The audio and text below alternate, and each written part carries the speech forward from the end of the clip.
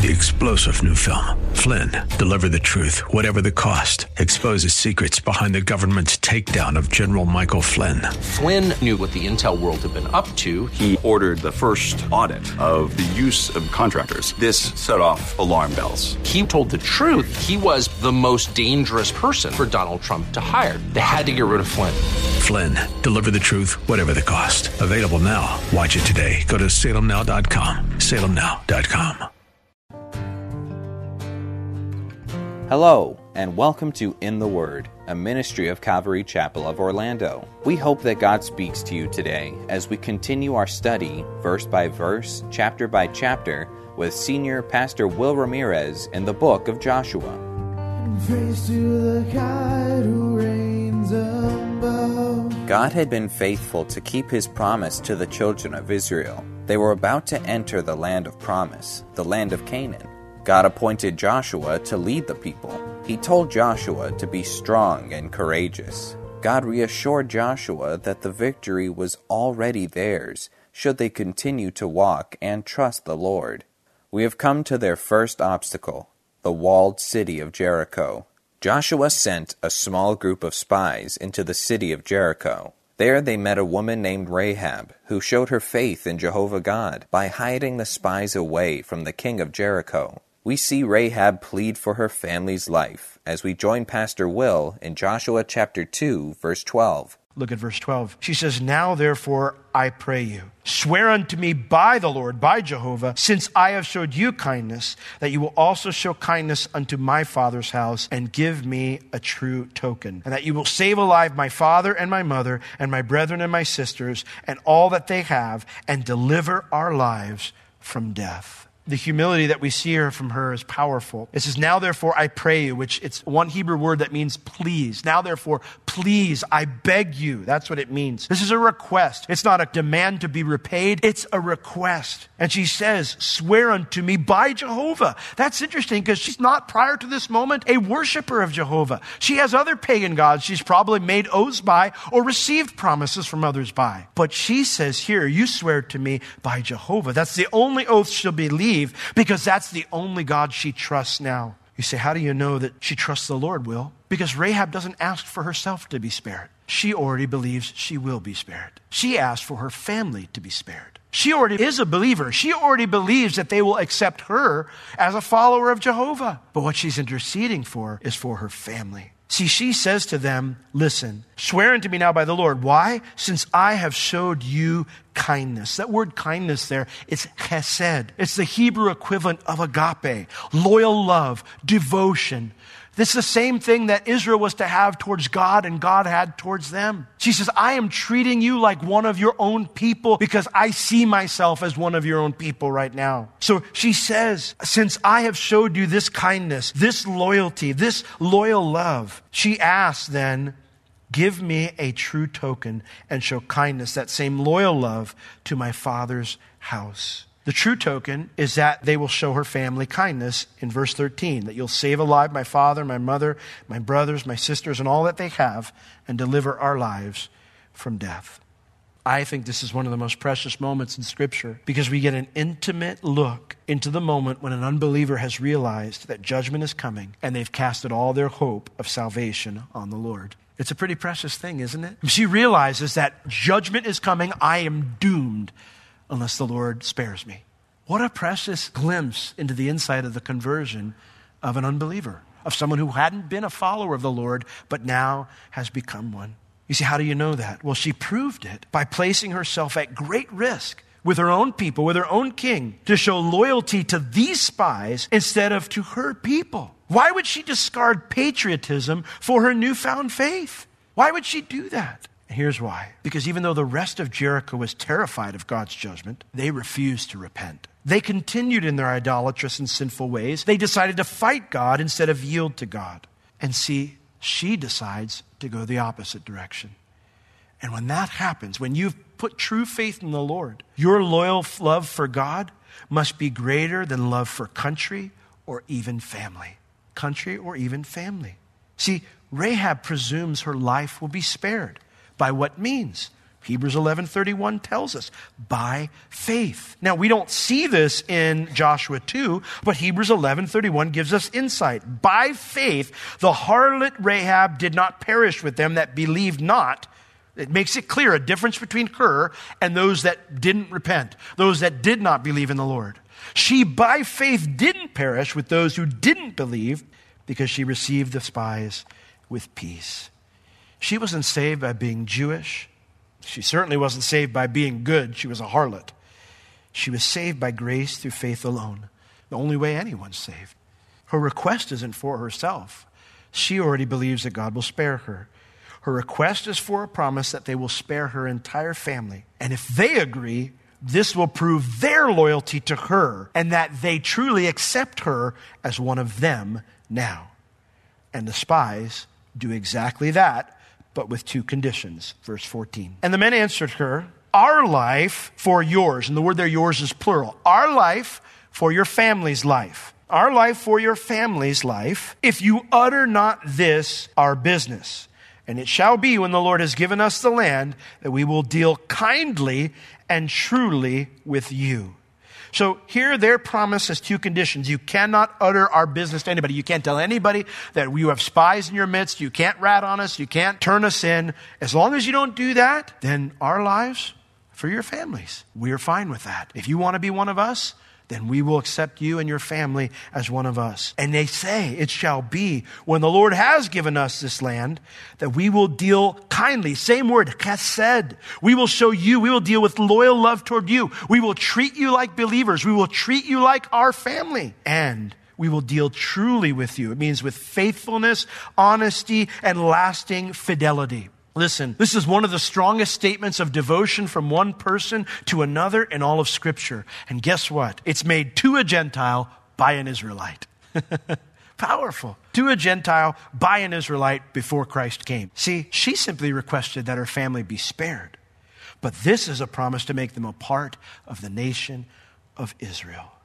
Listen, let us forever reject the notion that the Israeli conquest of Canaan was racial extermination or arbitrary judgment. God loved every single Canaanite. His judgment only came upon rebels who refused to repent. Hebrews 11:31 makes it clear that she did not perish with those who did not believe. If everyone in Jericho would have believed, Jericho wouldn't have had to have been destroyed. If all the Canaanites repented and believed, none of the Canaanites would have had to have been destroyed. Now, they all knew judgment was coming. They all knew God was doing this. And what did they choose to do?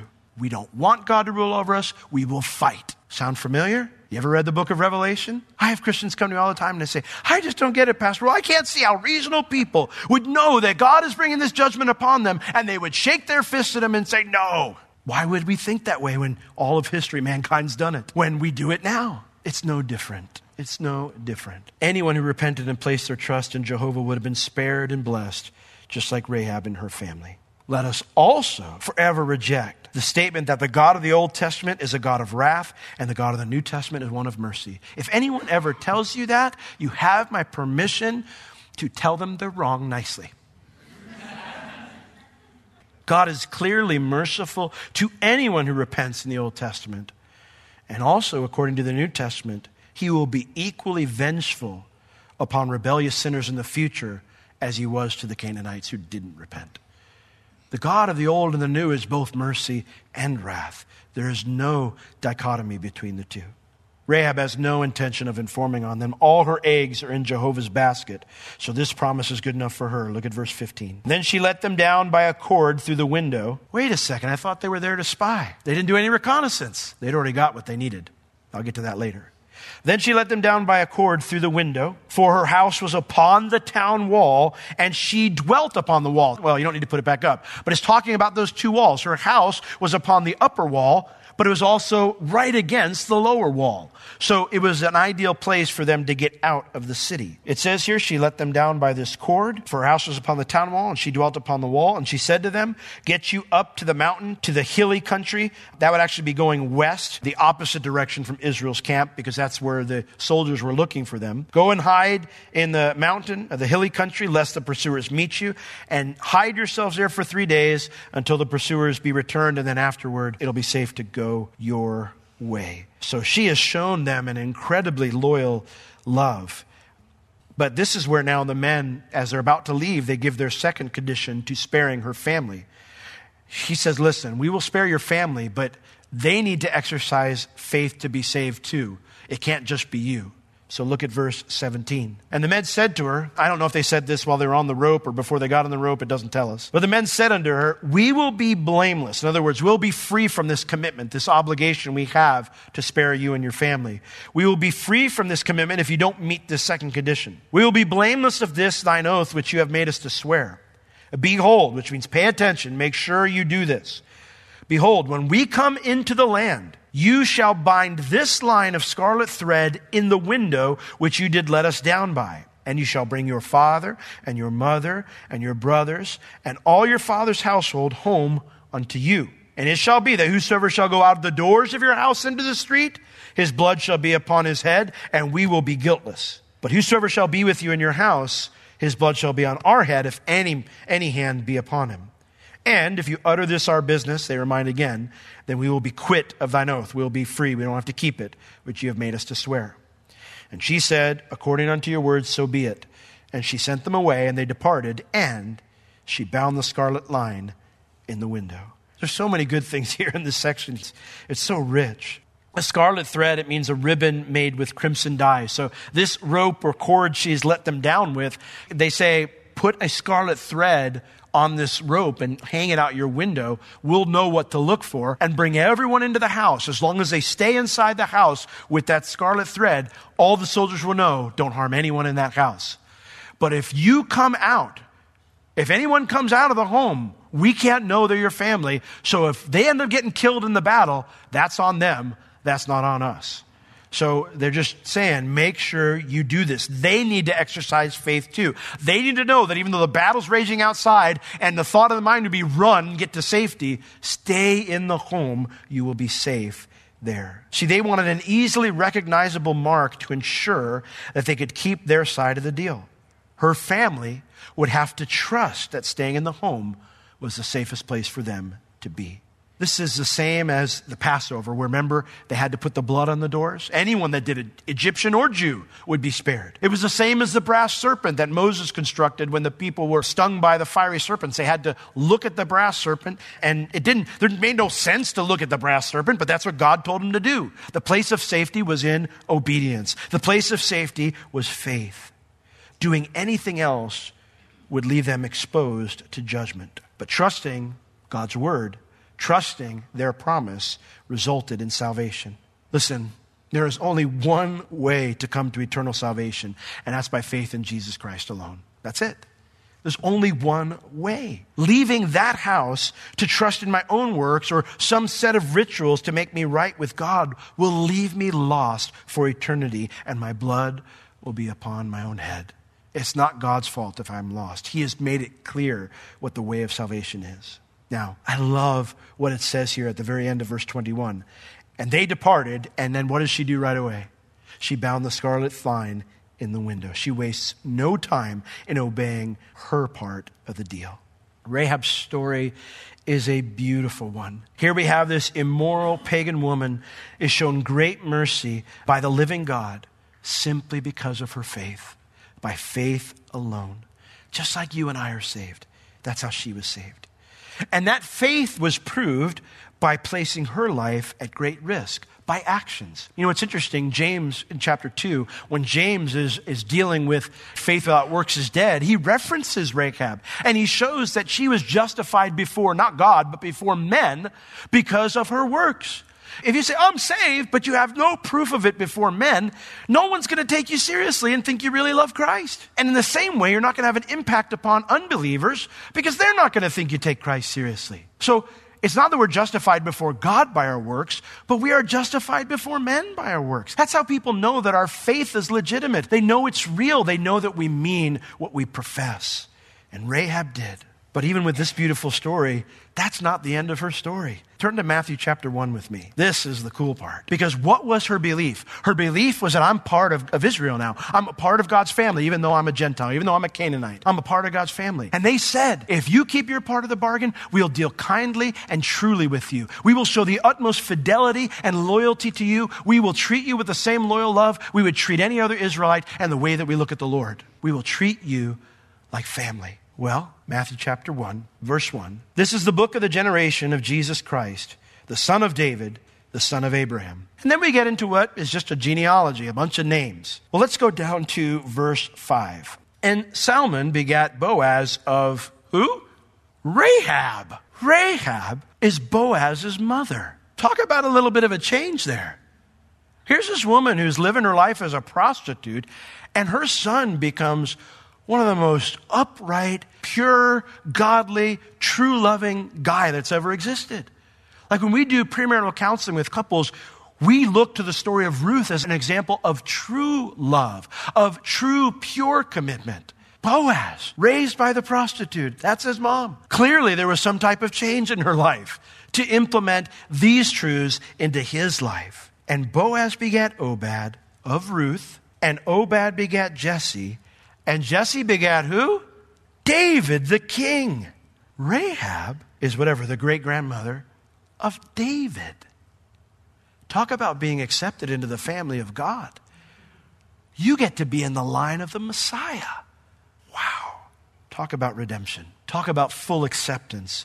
Talk about taking someone who is as far away as you could get as being known as the people of God and where God brings her to. God can do the same for us. As cool as all this is, this chapter isn't about Rahab. It's not, because we have 3 more verses. It's about the spies. So we must return to them and learn the lesson of victory in Jesus that this chapter teaches us. So verse 22, it says, and they went, and they came unto the mountain, and they stayed there for 3 days until the pursuers were returned. And the pursuers sought for them throughout all the road, but they could not find them. So the 2 men returned, and they descended from the mountain, and they passed over and came to Joshua the son of Nun. And they told him all things that happened to them. And they said unto Joshua, truly the Lord has delivered into our hands all the land, for even all the inhabitants of the country do faint because of us. The word there, truly, in verse 24, it means indeed. Indeed. These guys come back, it's emphatic. These guys come back inspired. God is really going to give us this land because he did what he said he'd do. He said he'd put fear in the hearts of these people, and we witnessed it. How different from the other 10 spies who gathered accurate intel. Remember the other 10 that went with Joshua and Caleb the first time? They went and they did gather accurate intel, right? Hey, they outnumber us. They've got walled cities. And by the way, they've got giants and we're grasshoppers in their sight. That's accurate intel, right? They did their job. They went and got accurate intel. These guys don't come back with any intel on the enemy. But they come back strengthened in God's word. And if you look back at the story with Joshua and Caleb, that's exactly the way they came back. The 10 spies who didn't trust the Lord and turned the hearts of the people away from God, they came back and said, here's the intel we found, we can't do it. Joshua and Caleb said, hold on a second. We went in there to go see if the land was good. And God told us it was a land flowing with milk and honey. And taste these grapes, man. It's exactly as God said. So if God's word was true about that, who cares about the military intel we got? He'll keep the rest of his promise. That's what these 2 spies do as well. They go in and they say, God told us he put fear in the hearts of these people. And guess what? That's exactly what we found. God's promise was true. And if God was faithful to that part of his promise, he'll be faithful with the rest of it, regardless of whatever military intel we found. See, that's what these guys found. And they were convinced that they could win because of that. Surely God will be faithful to do everything else he promised if this is true. That's why Joshua sent them ahead. He trusted that God would give them the intel they needed, not to move forward with military instruction, but so they could move forward in faith. And that's exactly what God did. And so my question to you tonight as we wrap this up is, what intel do you look at? What intel do you look at? Do you face the future by looking at God's faithfulness to what he's already done? Or do you face the future by seeing only the difficult challenges that lie ahead? The key to being victorious, the difference between walking in the Spirit, living life in the promised land, and walking in the flesh, living in the desert, is that. Between experiencing victory in Jesus and going around in circles is looking at future challenges, looking at future needs by looking at the faithfulness to what God's already done, not looking at those challenges. And so my question to you tonight is, which side of the river are you living on? Are you still going in circles in the desert, trying to live and operate and make decisions based only on the intel that's in front of you? Or are you looking for the ways that God's been faithful to you there as promises that he'll be faithful moving forward to face the challenges that the intel is put in front of you? If we're going to experience the victory that Jesus brings to us, we need to get into the battle just like Joshua needed to. We need to be strengthened and we need to be courageous. But we also need to live by faith in God's word and not by what we see. Now, I read it in 2 Corinthians chapter 4, and I don't have time tonight, but the story continues. It says, we are persecuted but not abandoned, pressed down but not crushed. We're troubled on every side, yet not distressed. We are perplexed but not in despair. Persecuted but not forsaken, cast down but not destroyed. He goes down later on. He continues along this lines about not fainting, about doing our job. And our job is found at the beginning of verse 4, where he says, therefore, seeing we have this ministry, as we have received mercy, we don't faint. So even though we are troubled on every side, we're not distressed. We don't faint. Even though we are perplexed, we don't faint. We're not in despair. Even though we're persecuted, we don't faint because we're not forsaken. Even though we are cast down, we don't faint because we're not destroyed. Because 2 Corinthians 5:7 says, for we walk by faith and not by sight. This is the key to victorious living in addition to everything we've learned so far. This is how we don't faint, but stick to the game plan. Stick to following the Lord. Stick to making disciples. We reverence God. We trust God. We look to his promises and not make decisions in light of our challenges. Amen? Let's all stand. Oh, Lord, we stand in awe of you because we see the path clearly, Lord. I think so many times at least I look forward, I know, Lord, and I go, Lord, there's no path. There's no way to victory. And yet, Lord, you lay it out for us here. You tell Joshua, get up, get into the battle. It's time to move. Be strengthened. Be courageous. Go walk toward the enemy. But then, Lord, as we're walking toward the enemy, you challenge us. You call us to walk by faith and not by sight. Lord, I can't imagine what it would have been like when Joshua and the people cross over that Jordan. See all the miracles, but it's not like Jericho gets smaller as they get closer. Lord, it gets bigger. They see the steep incline. They see the multiple walls. They know the numbers that they've got a spring at their disposal. Harvest has just happened. What are we going to do? But they keep walking forward by faith and not by sight. And then, Lord, you come up with the most amazing thing. Walk around the city and blow horns. Lord, so often it seems like where we don't see a path, you've already made one, but we won't see it till we get there. So, Lord, help us, remind us, Lord, to walk by faith and not by sight. Lord, we choose tonight to be those who do so. Quit walking around in circles in the desert because we're doing things our own way or because the intel that we gather has frightened us. Lord, we choose to trust your promises. We choose to obey your commands and to press on towards our enemy, knowing, Lord, that you will make a way. In Jesus' name, amen. Rahab trusted God to save her and her family. She knew God was great and mighty, but also merciful and kind. The spies that were hidden by Rahab came back with the report that God would be faithful to do all that he said he would do. This is the same God we serve today. He is an awesome and mighty God, perfect in his judgments. And yet he is merciful and gracious, slow to anger, abundantly pardoning. He is faithful to us, even when we remain faithless. God is so good. We can be sure that his word to us is true and steadfast. He chose to die for us, that we might know him, that we might have an intimate relationship with him, the great God of the universe. If you have any spiritual or physical needs, please contact us. We would love to pray for you and assist you in any way we can. You can reach us at Calvary Chapel Orlando at 407-523-0800 during our office hours Tuesday through Friday, 9 a.m. to 4 p.m. This has been In the Word with Pastor Will, a ministry of Calvary Chapel Orlando.